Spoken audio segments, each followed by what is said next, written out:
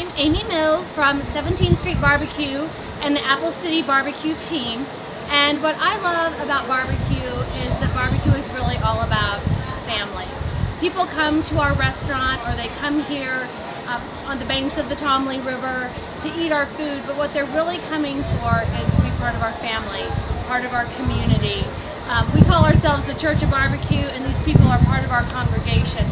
Once you've come here and been enveloped into our family and into this big greater barbecue family, I think there's no feeling like that in the world. This is such a unique subculture of America and just a real slice of Americana. I think that everything that's good about America is right here in barbecue. If somebody wants to learn about barbecue, wants to just cook for themselves or their friends or their family, the three main pieces of advice I have are, most importantly, learn to manage fire.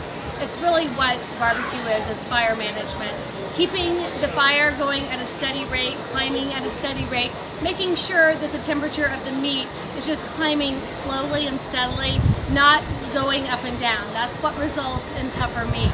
So learn to manage the fire. There is a plethora of fabulous information on the internet. There are all kinds of videos, there are all kinds of books. We happen to have written a few, but I recommend all of the books out there. There's something that you can learn from everyone. So have an open mind and don't think that you know it all or only one way is the right way. There are so many different things that you can do to create delicious barbecue. There are so many different barbecue classes out there. We actually have classes for more barbecue professionals.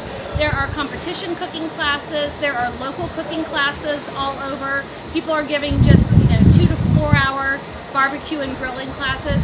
I am a lifelong learner. I go to as many classes as I possibly can, and I encourage